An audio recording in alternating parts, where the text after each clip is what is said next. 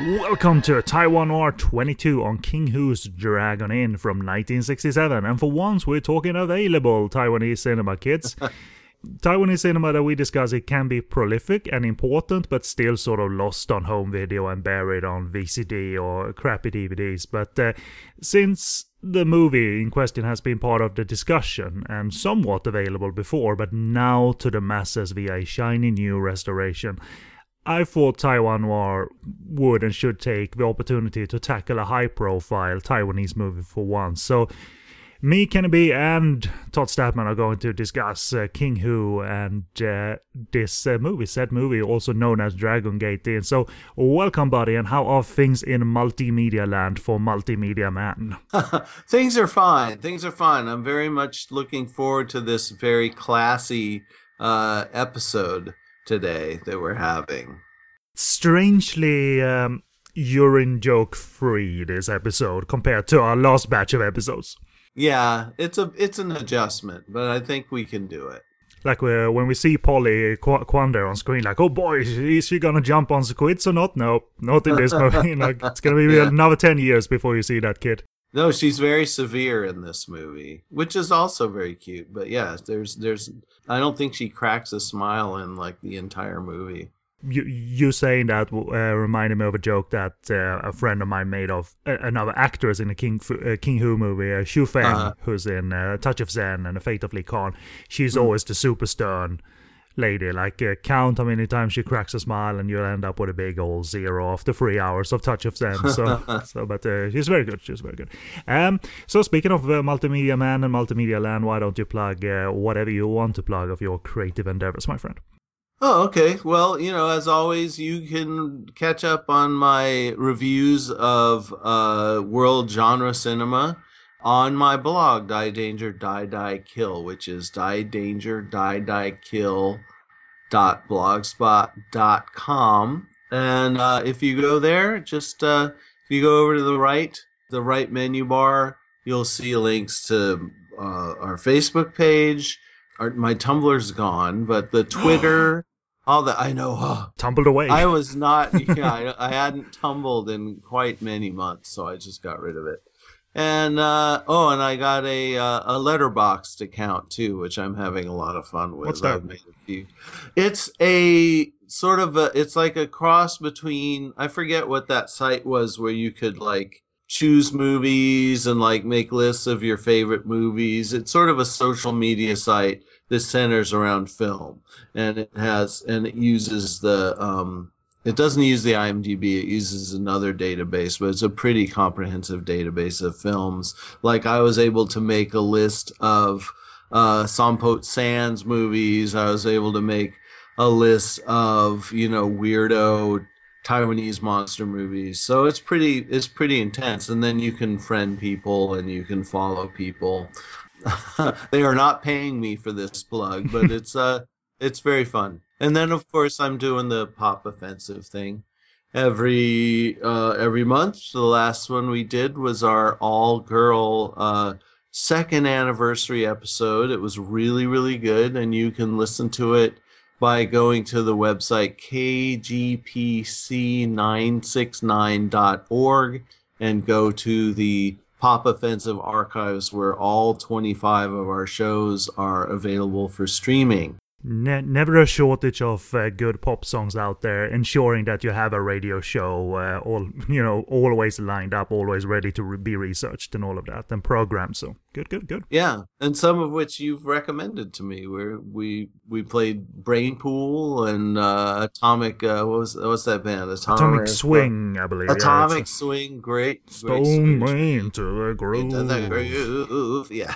That's a 90s throwback, all right, but still good pop music nonetheless. It's I grew up in the 90s. I was sort of keyed into the Swedish scene, pop scene, and most of the bands I liked more along, not the indie pop, but more the bubbly pop, like Brain Pool certainly was. So it's simple and sweet, but there's an art to that as well.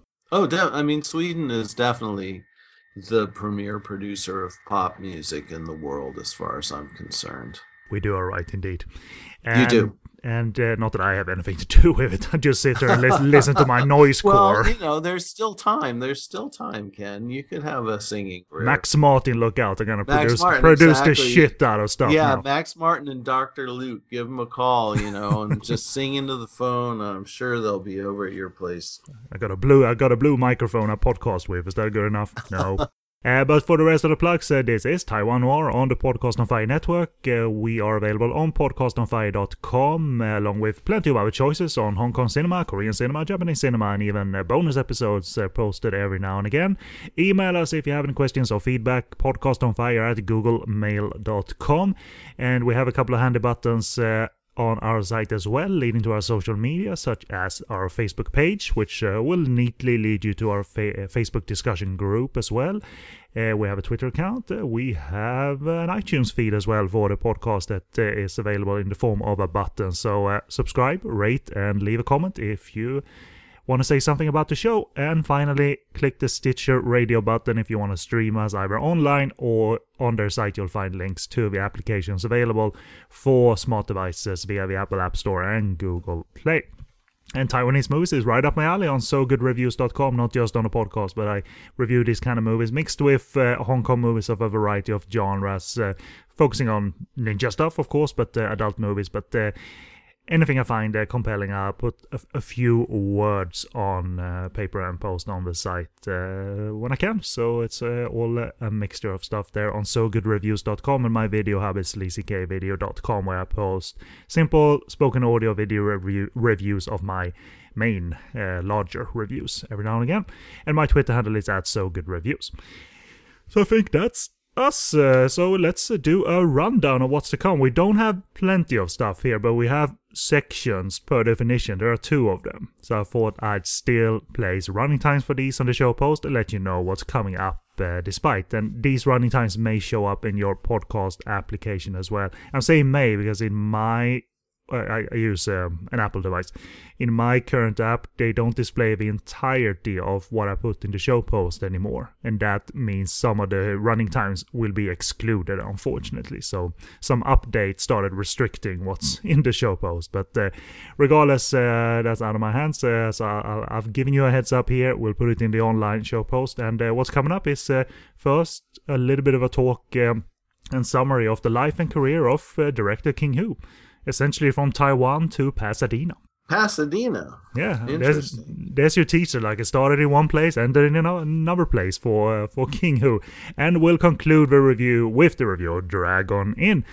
So let's get to it. Only one movie, only 2 sections. So here we go. Plot from the Eureka Entertainment release of the film. And this is from 1967, by the way. So it's the middle of the Ming Dynasty. The powerful eunuch Cao, played by Pai Ying, has killed the loyal minister Yu, and Yu's children are exiled to the border, whereupon Cao undertakes efforts to massacre the remnants of the family. As Yu's children take refuge in the Dragon Gate Inn, Xiao, the righteous swordsman, played by Shi Jun, and the surviving loyalists of Minister Yu engage in a series of battles to the death against the forces of the bloodthirsty eunuch. I have a question. Yes, sir. Already.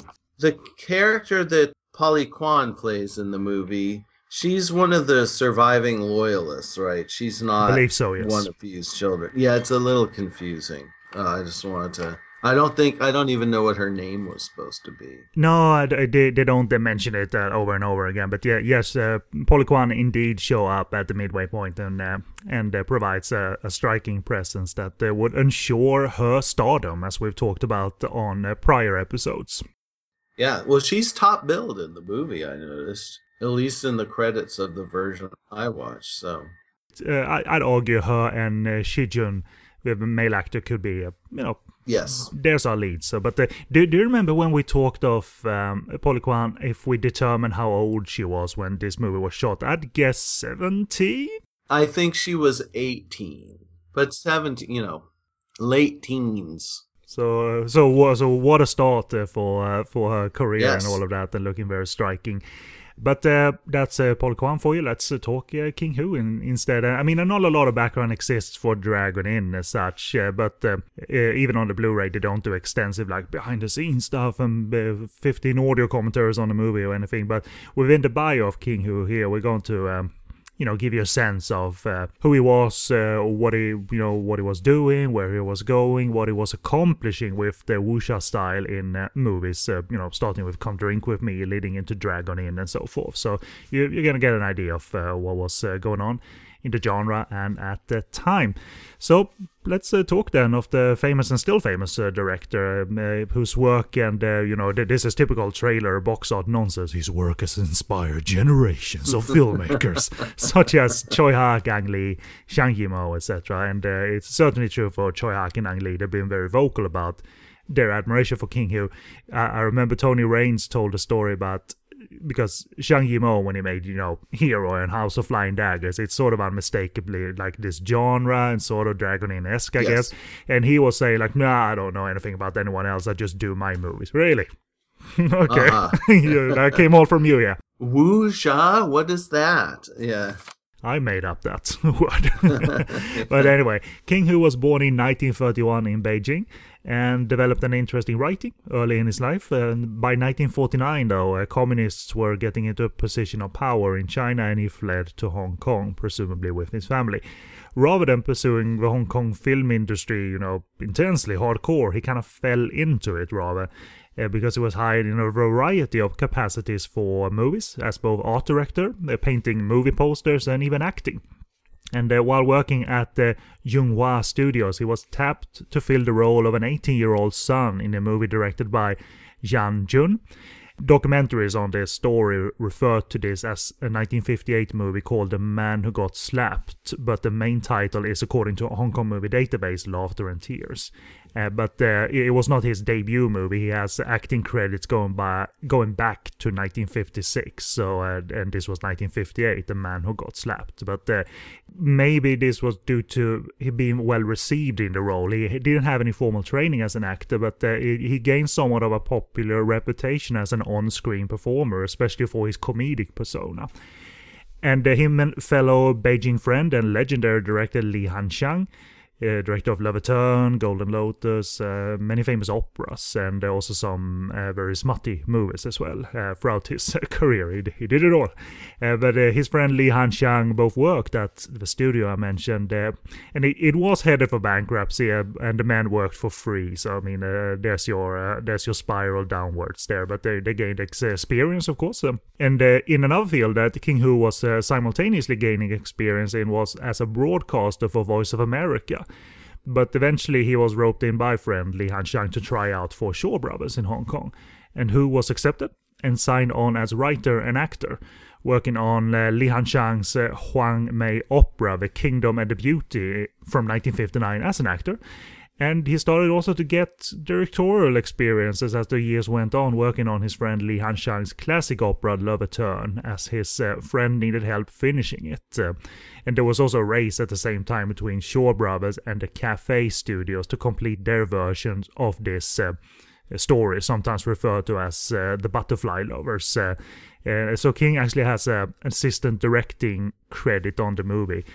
And that story, by the way, it's been told numerous times, including by Choi Hak. He made a movie called The Lovers, which is based on the same material. That wasn't an opera, though, so that's optional to do when you're tapping into that written work. Yeah, sometimes referred to as the Butterfly Lovers. But as I said, he gained assistant directing credit on the movie, but at one point he started to direct himself. And Todd is here to tell us a little bit about that part of King Hu's career. Well, yes, I am, Ken. King Hu's first credit as a sole director came with the 1964 film The Story of Susan, which was another opera adaptation for Shaw Brothers. He followed that in 1965 with Sons of Good Earth. That film ran into some problems that ultimately soured his relationship with Shaw, specifically that the studio cut an hour from the film to comply with restrictions in some other Asian markets against depicting racial conflict. He nonetheless went on to direct the game-changing swordplay film Come Drink With Me for Shaw. Balletic and polished where other martial arts films, such as those directed by Shang She, were bloody and hyper-masculine, Come Drink With Me established a new tone for martial arts cinema that would influence directors up until the present day, as you said. It would be his last film for Shaw.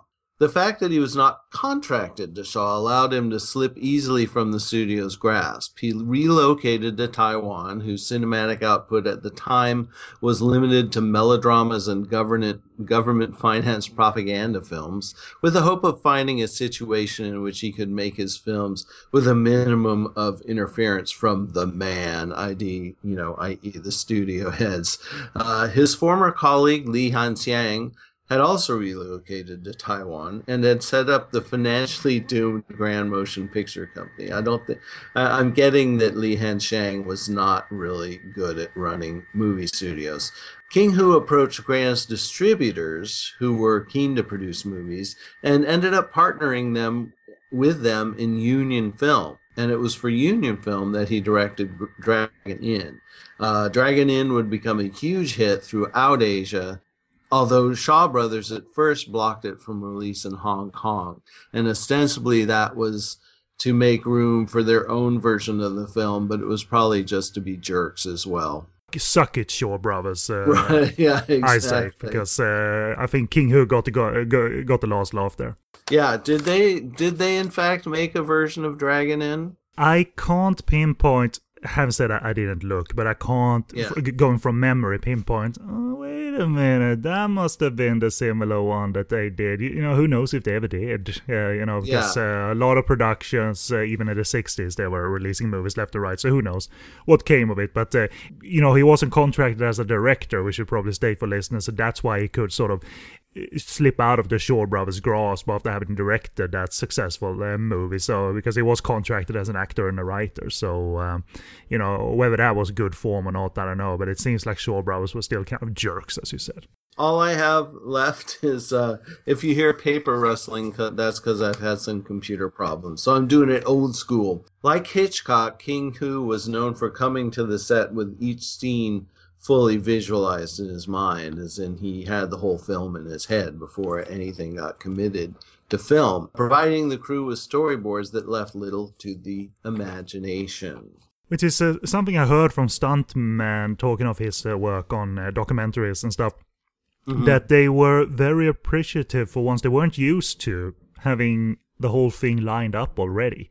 They were used to, like, you do your stuff now and make up some action for us, go. But King Hu was one of the few that sort of came prepared fully, and that's right. It is actually a rare thing to hear about, that someone cares that much, even for the action, because schlocky filmmakers like Wong Jing normally leaves the set when action is concerned. If you watch a movie like City Hunter, Wong Jing wasn't there when action was concerned. He was there for making his crass jokes.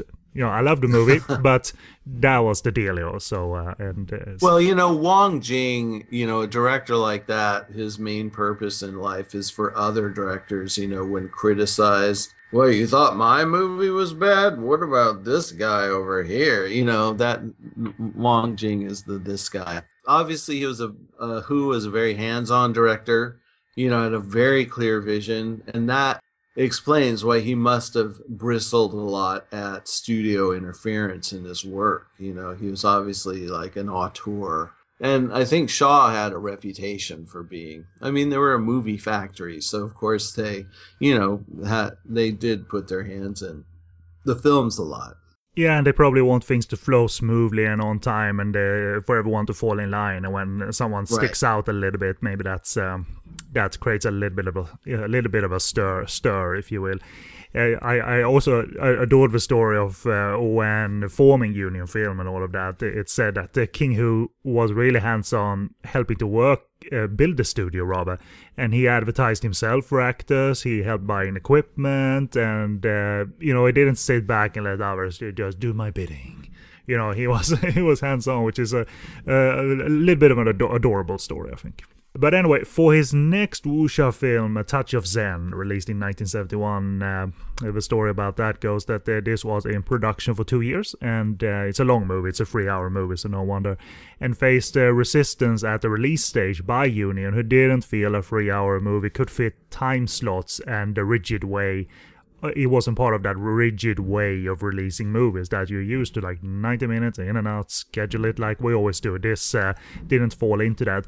Union decided to release it as 2 movies and even released a 2-hour edit of it, but had no success really, and the full version was not seen until a few years later. It was eventually assembled again, and that's what we have today, thankfully. So, because it happens so much, told that, when they start to mix and match with edits, and you sometimes the full complete versions just get lost to time. Thankfully, A Touch of Zen was allowed to, live and breathe on its own terms when all was said and done. But the problem, though, when we entered the 70s, that the martial arts climate was changing.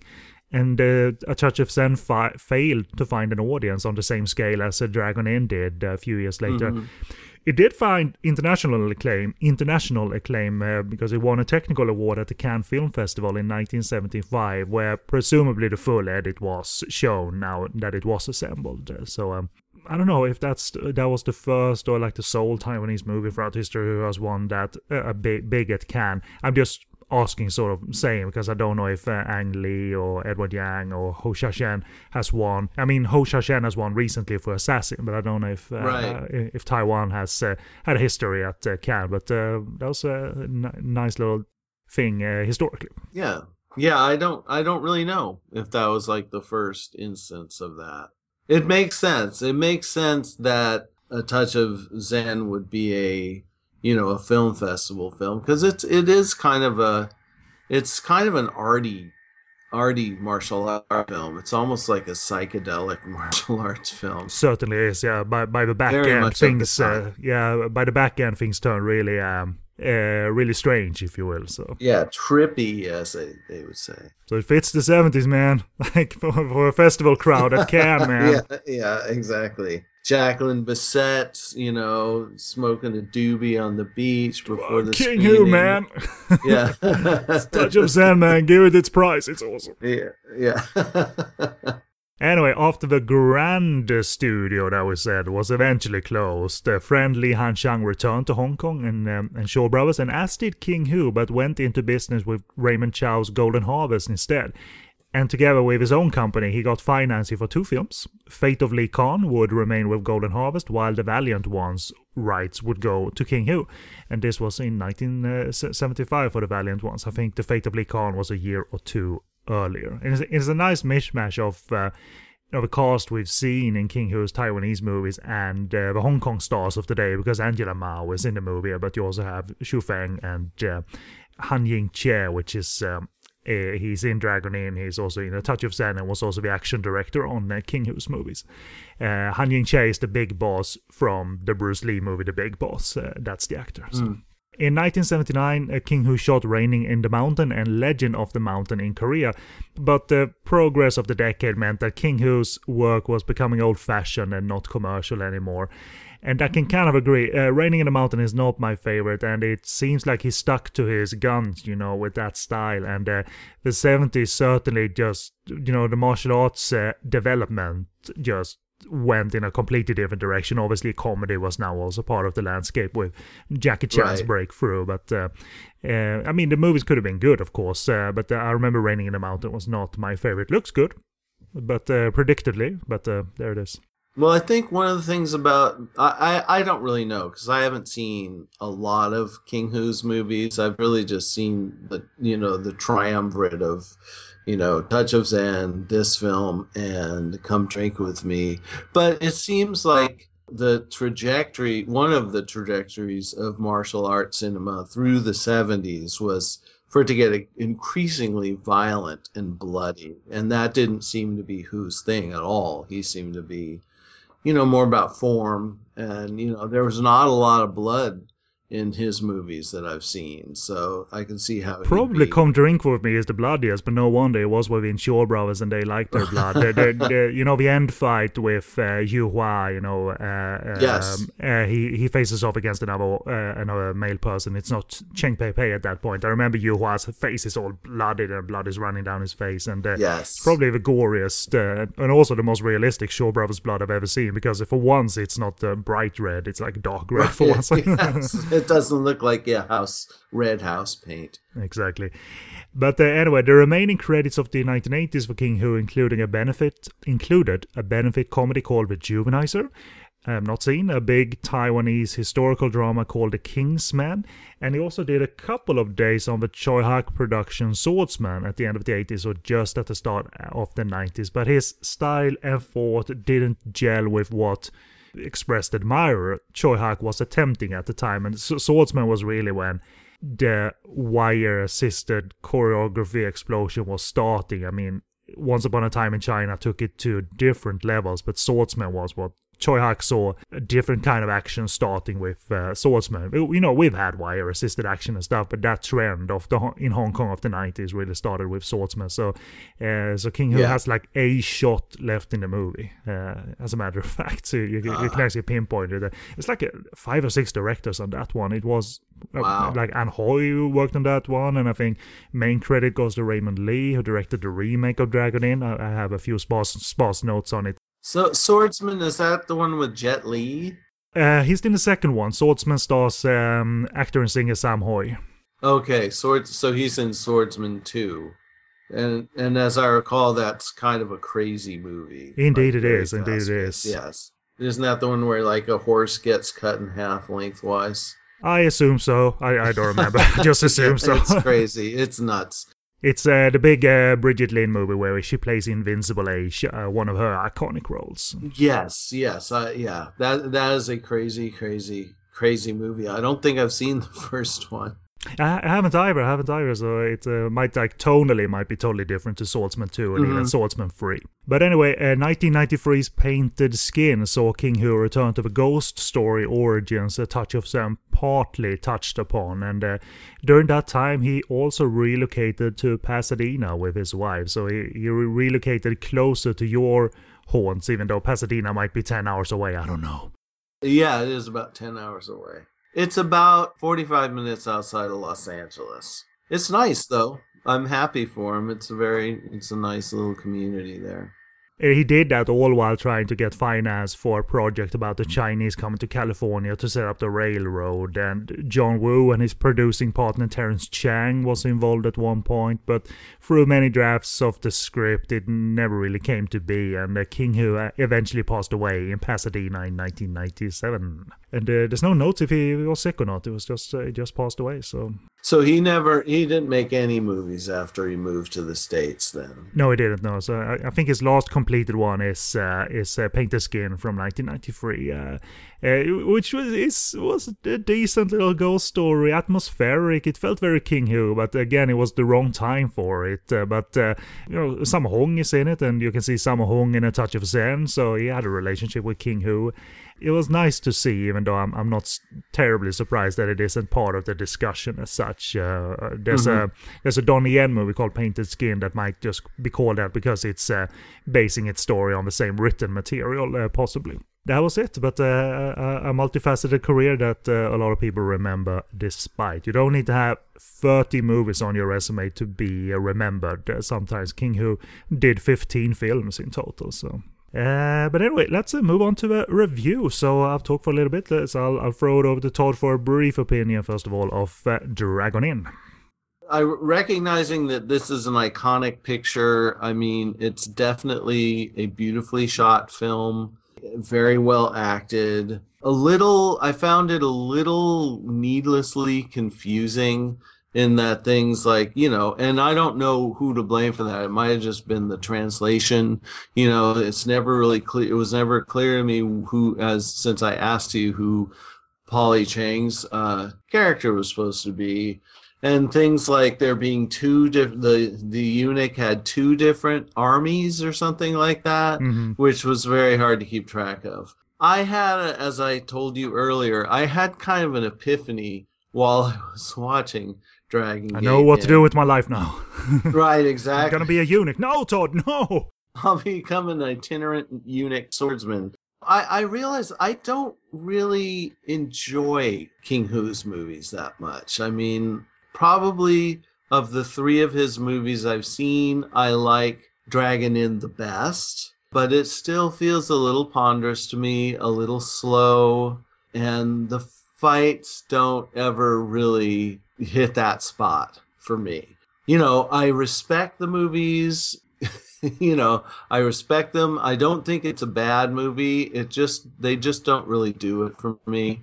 Right on. Well, we'll stop you right there and get into the nitty gritty of it. But it's all like, as listeners might know, this is not one of those podcasts where we're gonna argue about shit. No, I'm cool if you're cool.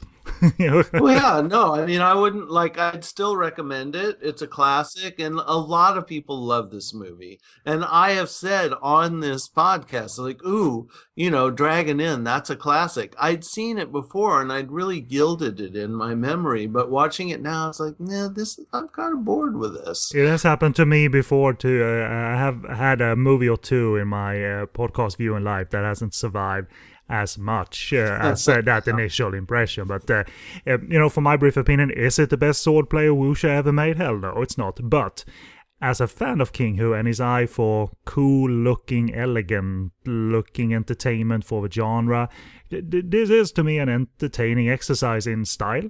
It actually is more about style than anything else. It's not really revolutionary story-wise, but it's an important stepping stone into making the genre great. He didn't lead the entire genre. A lot of other people did and took it to even higher levels, in my opinion. It's very important in that regard. Hugh had Who's eye for the cool, though. I think his eye for cool-looking cinema is his own, thankfully so. Yeah, and he had a good eye for actors, for faces. I mean, he discovered, as we were saying, this is her first movie, and she is definitely a very charismatic star. Little did he know what role she would take in the future. Yes. Master. It's just a few years later, she'd be fighting rubber octopuses in Little Hero. That's how Taiwanese cinema evolved, indeed. But, speaking of story templates and it being very basic and not very revolutionary, I mean, I have a gut feeling swordplay movies and written work of this kind had explored similar templates before, so Dragon Inn did not bring anything new or groundbreaking. I mean, it's basic conflict, and it's a springboard for action and style, but... as with anything, it's what vision you bring, which is mainly stylistic here, which is good enough for me. Yes, the story is actually pretty generic. I mean, if you take away maybe that's why there's sort of all the unnecessary detail, because the story is a really basic one where, the one party is like hiding out, all centers on a specific place. I think I've said this about another film, but it really reminded me of John Ford's Rio Bravo, where John Wayne and Dean Martin and Ricky Nelson are like holed up in the jailhouse in the small town, and they're waiting for the bad guys to come to town and try and free their fellow gang member who they've got in the prison. And it's sort of a siege drama where they're just waiting for most of the movie are waiting for the big confrontation, and all focuses on this one location, which I think is a really kind of iconic setup. I think there's a lot of movies like that, and I think there's a lot of wuxia films that borrow from the Western genre. Oh, definitely. I think there's a case for this being very recognizably global when you break it down. Dragon Inn isn't terribly local, which is makes it approachable, which is a good thing. Like he liked his inns, King Hu. So there you have the Rio Bravo comparison, quite set and very valid. It sounds like. It all sort of boils down to, I mean, I can't offer up any deeper opinion than that. And I think when watching King Hu's movies, that I think his style is rather cool, and he had it can feel and could feel hypnotic the way he saw the genre, like right. the way it sounds, the way it looks, the way it moves, despite operating within a very ordinary genre template. And that is why I think Dragon Inn survives for me. When I look at it, I don't look at it as religion. I look at it as a cool, entertaining, stylistic exercise, and that is good enough for me. And he never really made deep films as such. I mean, A Touch of Zen goes off the rails and, of course, attempts that, deeper Buddhism. I'm not sure I get it all, but I think it's still, I like the style within it, and I don't have a problem with the 3-hour running time. So it's about as deep as my sort of infatuation for King Hu goes. It's cool. It's pretty cool. Yeah. I like it. Yeah, it's all right. Especially after I smoke a bowl. Maybe the problem was I just didn't get keyed into that hypnotic rhythm for one reason or another while I was watching this film. Because I do like films like that. I mean, Tarkovsky's Solaris is one of my favorite movies. And that's the ultimate, like nothing happens in that movie for a really long time. But you can just... if you're open to it, you can really just kind of get keyed into the rhythm and hypnotized by it. Totally, and one thing that's also you touched upon, which I have a few notes on throughout the review, but I have it early in my notes as well, is that one problem is that King Hu wasn't leading the way action-wise, because the depiction of action is a lot. It's an element in transition. Right. So it does feel rather primitive the way action is executed. The build up to action and how the camera sort of works in tandem with him and the audio works in tandem with them. Right. That's all fine and cool, but it would take other directors and action directors to start to make action and martial arts on screen really take off, because it feels... I mean, it's the barrier of time here that, it is Yes. an old movie, but it does feel a bit clunkier than we're used to. But, they're doing a good job of trying to make it feel really like frenetic and a bit violent Sure. and that. But it's clearly, I think, it's the crutch for new viewers used to only modern cinema, I think. The film's from 1967, right? So... films were still transitioning from that sort of Chinese opera style of fighting at that point. But I do feel like the fighting in Dragon Inn doesn't quite live up to the adjective balletic, which is actually the adjective I use to describe his fighting. I mean, that's what everybody says about Come Drink With Me, is that the fighting is more balletic, and that's why they have Cheng Pei Pei, because she was a dancer. And I would disagree with that, because it's all the balletics is all the build up, and she Right. it's one the build up I'm such a fan of. He has a good grasp of how to use Chinese percussion style instruments to build up his fights. So I think even in Come Drink With Me, a lot of things are in transition. I mean, I'm a fan of it. I think it's entertaining, and it's a quite swift movie. It's one of his shorter movies, and she is iconic. But I've never felt that style of action like rocked my boat like in through to the core. But yeah, directors like Chang Chie, working with his action directors, Lau Galung and Tong Gai, they, among other people, would start elevating, wuxia style action and regular kung fu and other action directors in Taiwan and Hong Kong. So it is a transitional piece that stylistically still is its own, and in some cases untouched. In some, some flourishes are so at an elite level for me, but in terms of action, which is really what many people are looking for, it's not what you should hinge all your hopes on when watching Dragon Inn. How action is conveyed when they start fight. But you're right, a lot of it is about, this reminded me of Rio Bravo too. A lot of the movie is building the tension. I mean, there are scenes in Rio Bravo of them just sitting around playing cards and they're killing time while waiting for this, but all the while the shadow of this deadly confrontation is hanging over it. And that's what this movie is about. So a lot of it is, sort of the scenes where not much is happening, but you're anticipating something happening eventually. But then when something does happen, it's not as cathartic as you would hope for, I guess would be the word.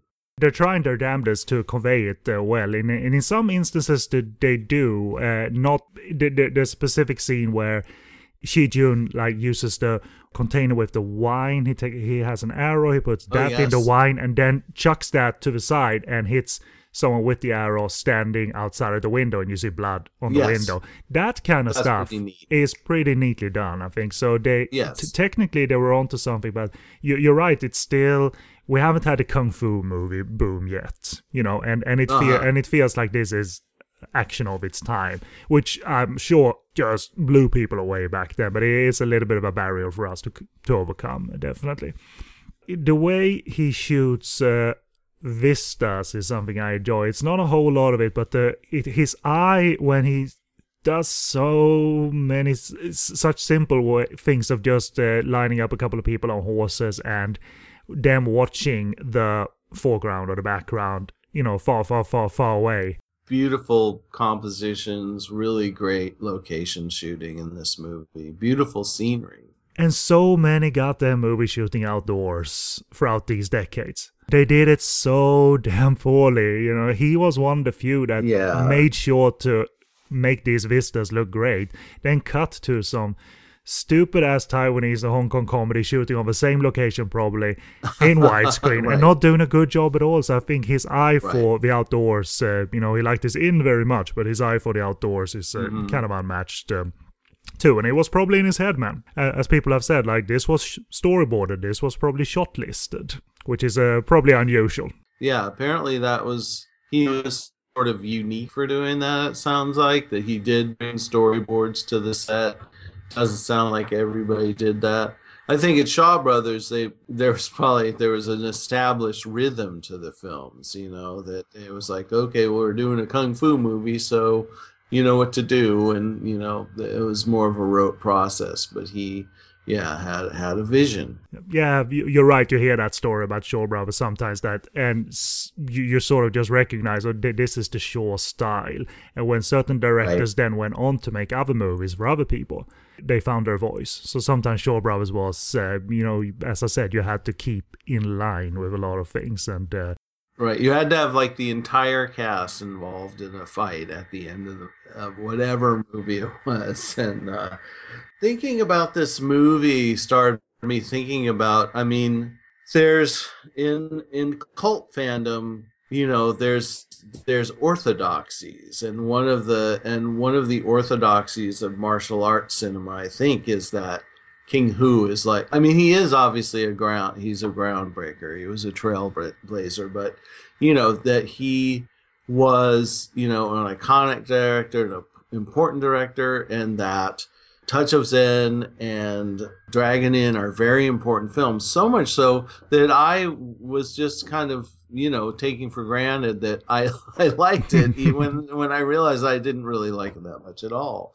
They say it's good, so it must be good. Right. It's like I am a blogger who writes about martial arts cinema, among many other things, and hence I must toe the line of loving King Hu. You don't. I do not. So that's why I'm coming out. The other thing I thought about is how it's like I was thinking, well, maybe it's because I'm not as immersed in martial arts cinema as I used to be, because that's kind of what guys like you and I do, is we immerse ourselves in a genre, which is like everybody else just watches movies that are entertaining, but we will just take a genre and just delve into it, and it gives you a perspective on individual films that is different if you are just visiting a genre once in a while, which is like, maybe I couldn't see the nuances in this film or the innovations in this film because I wasn't living in the world of martial arts cinema. I don't think that's true. I mean, I know you well enough that you are totally knowledgeable to approach most genres, including martial arts, and you just call the movies for what they are, not in a crappy way, but you like something or you don't like something. It comes down to that. So I mean, I'm not in love with it, but I'm really fond of looking at it, and it's very entertaining. But I don't think it's about that you're distant from the genre. There are types of cinema that is so local in intent. It has local humor, it has local references, Right. And it's culturally relevant for its time. And watching it 20 years later or whatever, that might make you feel like a stranger to it. But no, I don't think. I don't think you're the wrong audience for it or anything. Not at all. I think Okay. you're perfectly suitable for it, and you. And your view of it is not like you have the right glasses on, is what I'm saying, to watch it, you know.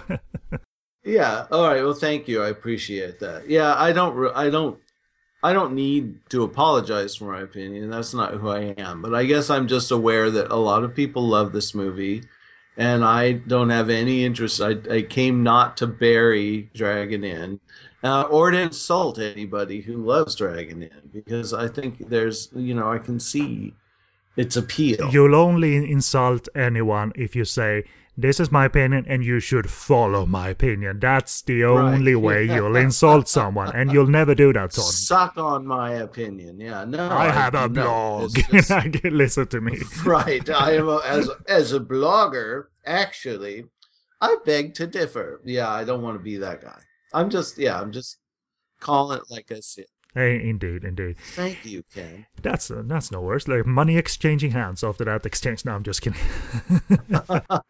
Checks in the mail. Speaking a little bit specifically about lead actor Shi Jun, who I'm only familiar with through King Hu's movies, essentially, and the odd Taiwanese movie, playing the swordsman who is called, is the one we see early on, Xiao Tzu, but he's the one who first arrives at the inn, who they try to poison, and he sees through that, and I love that, he's a speck on the horizon when we see him, and then we get a full view of a very assured looking character and actor, carrying his umbrella and going to the Dragon Inn and Dragon Gate Inn even. Classic hero introduction. He comes to the forefront in A Touch of Zen because he's the lead there, and it's very much a different character, and he always came off as an assured and comfortable actor on screen, and could do the switcheroo to playful character coming in there. Oh, I'll just sit down, hello everybody, and then boom, I'm a swordsman, I'm gonna kill you all. Like he could, and he sees through the whole poisoning of the wine scheme. The waiter tries to alert him, in a subtle way, but Shi Jun's character knows those signals, but he knows how to not show it as a character and an actor. And then when they think they have poisoned him because he drinks it, he gets to do a little comic bit because he pretends to die, and he starts lifting the bench and starts twitching, and I'm dying dramatically. And I think it's badass when he actually spits the poison wine in the face of another person. Yeah, that was great. These are, far removed from the complex action. These are technically things they can do, and that's why I think these are some of the more memorable sequences, and I can so spot the confidence in everyone crafting this. Yes, definitely a very well made film. Beautiful, as you've said, the location footage and just the compositions, gorgeous. Oh no, I'm just saying there's just not enough to keep me interested. Speaking of Polly Kwan, again, she broke through with this movie, as an iconic-looking, stern, serious force, even upon entrance, this swordswoman, who everybody thinks is a man, and then, oh my god, you're a woman. When we see her hair and all of that. What we see when she enters the screen, these confrontations where they are continually still trying to avoid being poisoned, I think they're played with just enough humorous touches where you realize that no one is taking this deadly serious, what they're making here. Dragon Inn is a deadly serious art, so I think that's something to keep in mind, that there is a distance to the genre at hand that they're making here. They're not being pompous or pretentious about it. I agree. At 110 minutes, that does present a problem, though. Mainly towards the back end. King Hu is ambitious. Maybe a little bit too ambitious for his own good, because the action...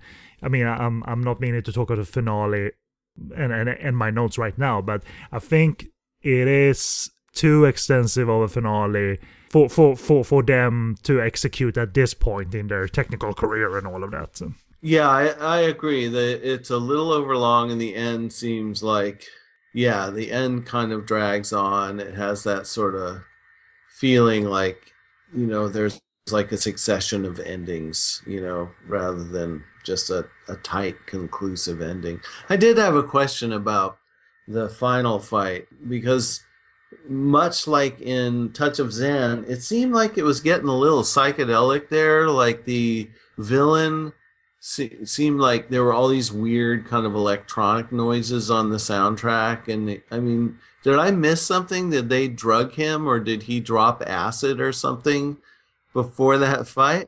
I can't really explain it, but there is a technique that they sort of use against him that I mean, it sort of looks cheesy on screen when they all run in a circle around him, and he becomes sort of confused about that. But I think they're trying to convey, martial arts movie sort of tropes, possibly. I mean, by having him confused by people running really fast around him. Oh, so that's all that it was. Okay. I saw them running around. I think that's the one you're referring to. I mean the thing is, the last 30 minutes or so is like wall-to-wall action, and the pros to that is that King Hu seemingly has about 100 locations available to him, because there's something new wherever you turn. Like, oh boy, that looks fantastic! What a great widescreen shot! And rather than like being stuck in the like Causeway Bay Shaw Brothers lot, he seems to have like the entirety of Taiwan at his disposal. Like, just go nuts and shoot like each scenario at a new place, which makes it all like it's bearable to watch. But it does go on for, especially the end fight when the Pai Ying comes in. I think there's where you should have had a tighter pace to it all. I mean, he's still trying to stay true and does that fairly well to his style of building up tension before action is concerned, but I think there's a little bit too much of it at the back end of the movie. Yeah, I agree. Does have a great final. It's not a spoiler really. So it is, but I don't really care. At the end, Pai Ying's character gets beheaded, and I love the build up to that. But that's like the very last thing we see. Boom, the movie is over. So classic kung fu movie ending. It's like they don't have epilogues. The word epilogue is not in the vocabulary of Hong Kong or Taiwanese martial arts filmmakers. Just look at all those ninja movies Godfrey Ho made. Like when the final technique was delivered, even those like the end, like the big red title called "Come on, the end, we're done." Right. Yes. So I appreciate it's like that. the movie equivalent of a Wire song.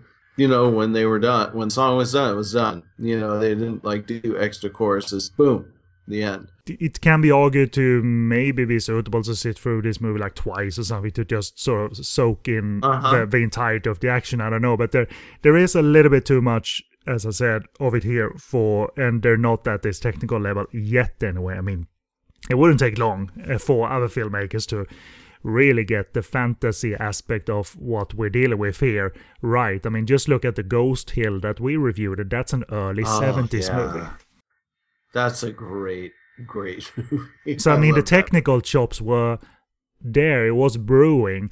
And King Hu brought, the style and grandeur of it all. But his background was in action. And his action director, Han Jing-che, wasn't the best action director there is out there. His work is fairly well represented in especially A Touch of Zen for me, but he wasn't, up to the level of a Yuen Woo-ping or Lau Ga-leung and those kind of guys. So, and that's the inspiring thing.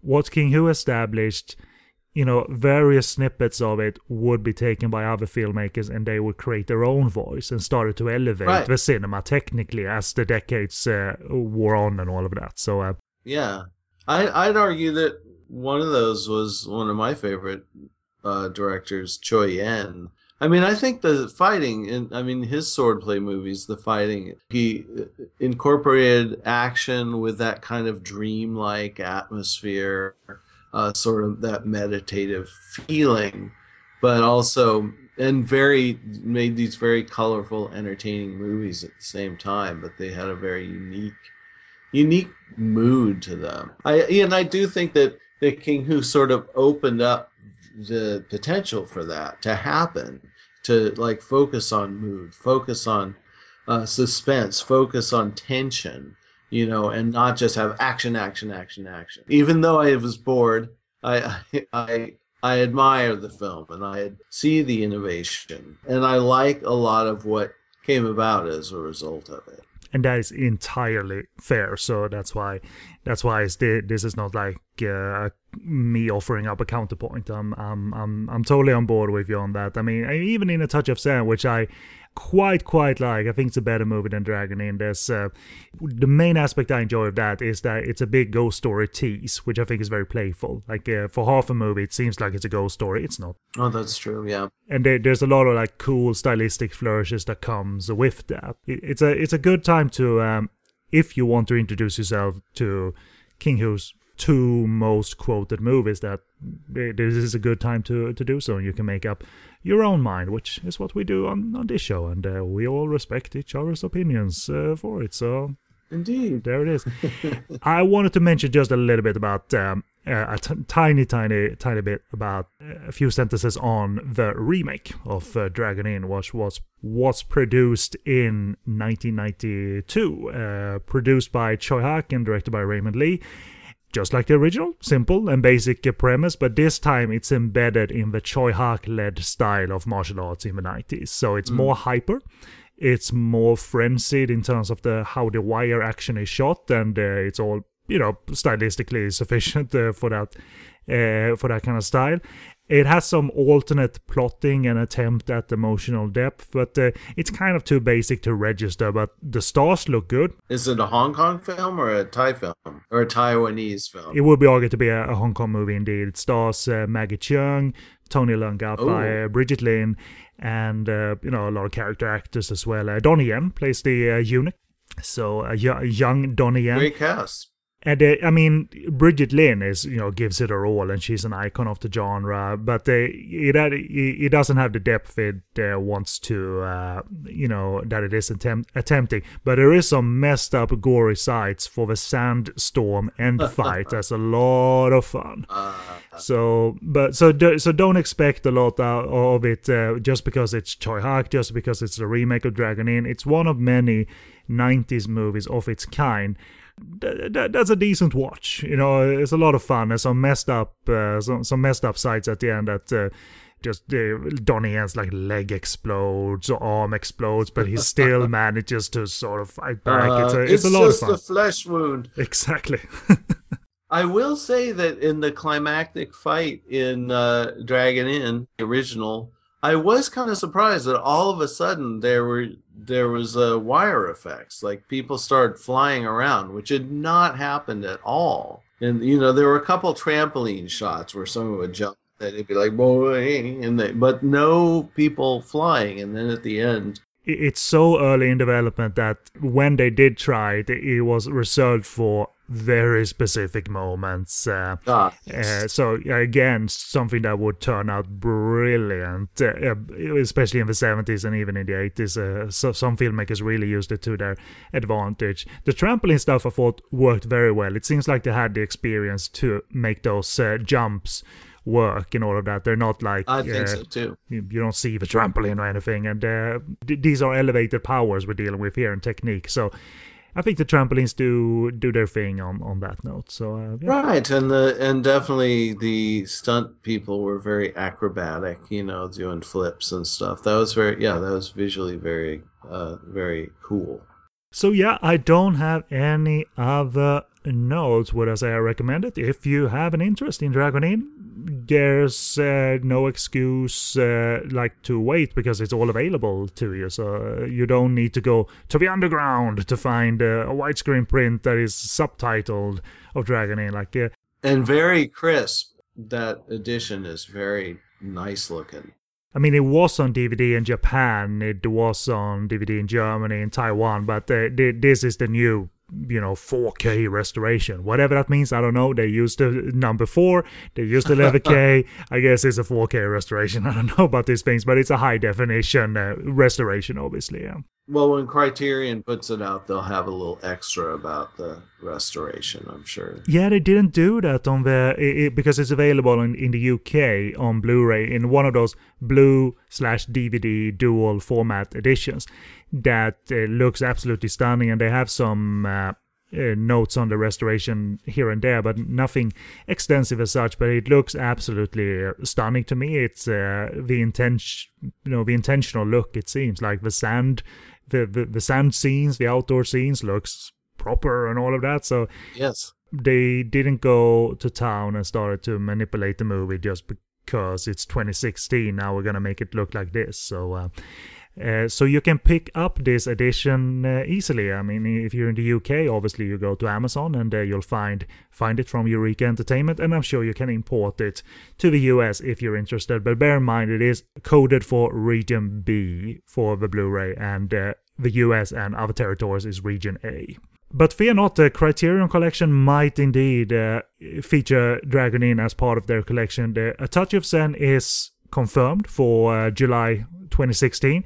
Janus or Janus Films, I think, are doing a limited cinema run of both A Touch of Zen and Dragon Inn, and if it's with them, then that's a firm connection to Criterion. So hopefully an announcement is not too far off in terms of Dragon Inn's Blu-ray appearance on the US market. As for me, I'd recommend this movie. I just do so with a few caveats. I mean, if you don't have a lot of tolerance for sort of very meditative filmmaking, this movie may not be for you. But if you do, if that intrigues you, yes, definitely. And also because it's a historically, if you have, if you're interested in martial arts cinema, this is a historic film, as is Touch of Zen. So, even though I didn't enjoy Touch of Zen, I would recommend that to anybody who's interested in martial arts films from a historical perspective.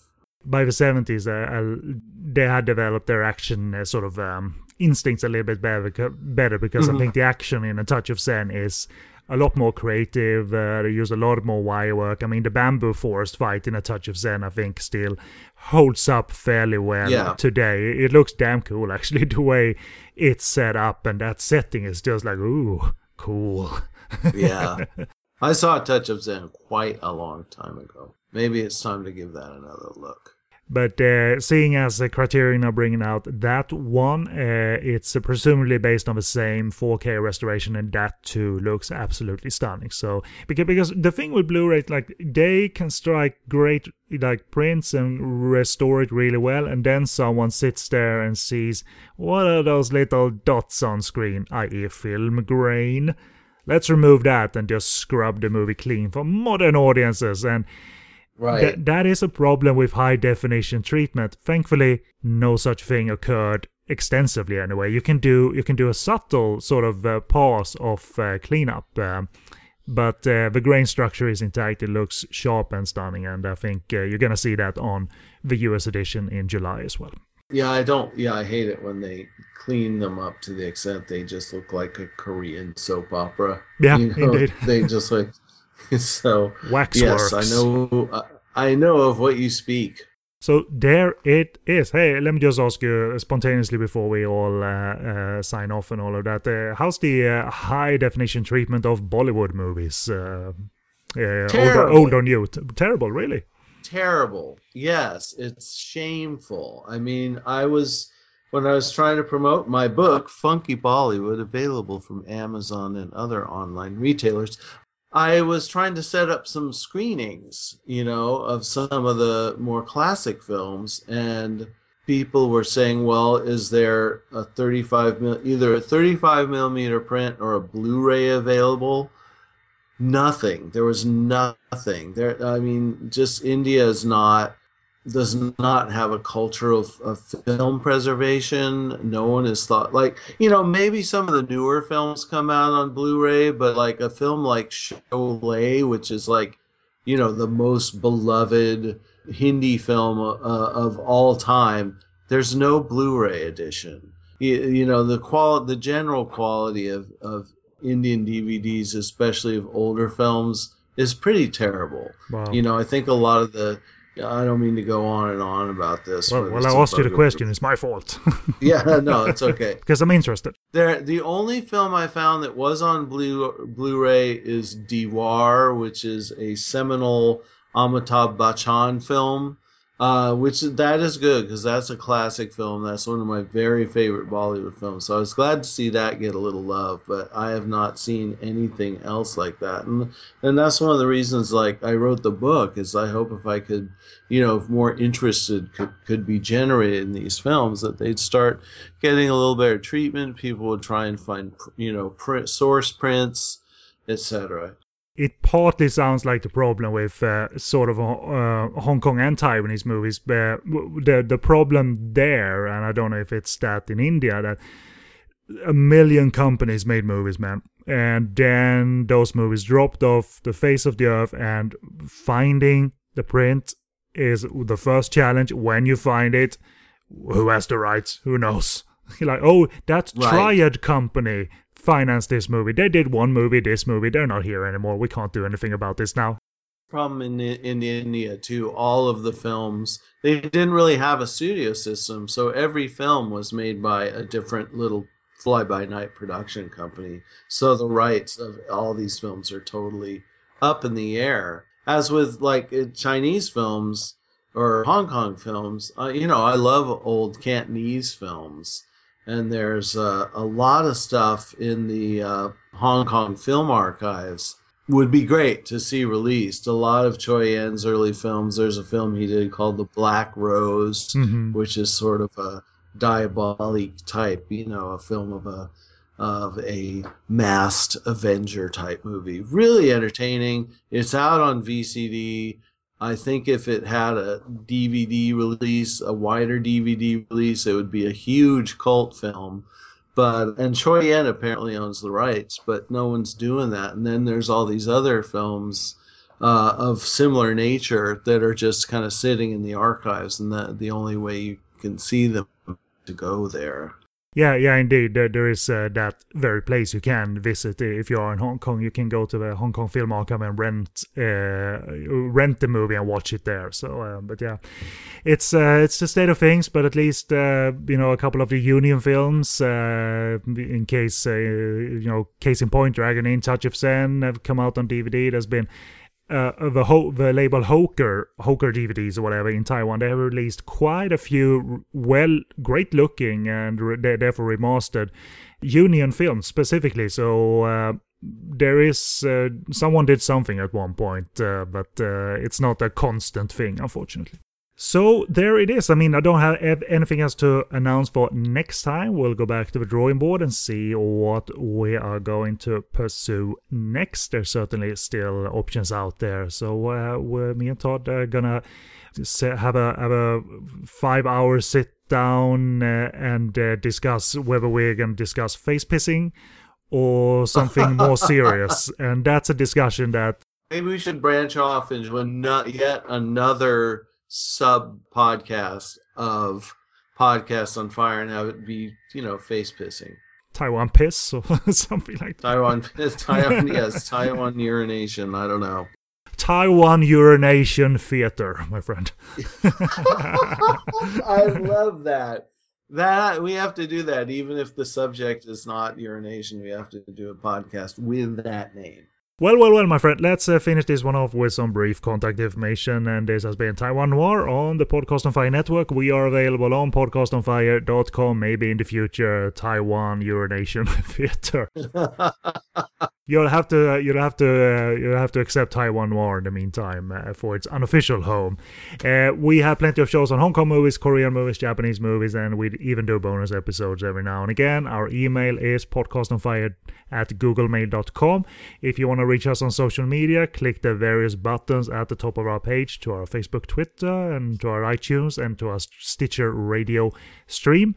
And you can also check out my writing on SoGoodReviews.com, a variety of Taiwanese Hong Kong genre movies, both for adults and more kiddie-friendly material, if you will. And my video hub is sleazykvideo.com. The thing with Hong Kong movies and Taiwanese movies, yes, it's a kids' movie, and there's the violence, as you well know, Todd. Like, a kids movie means that kids as well as adults get horribly murdered in them.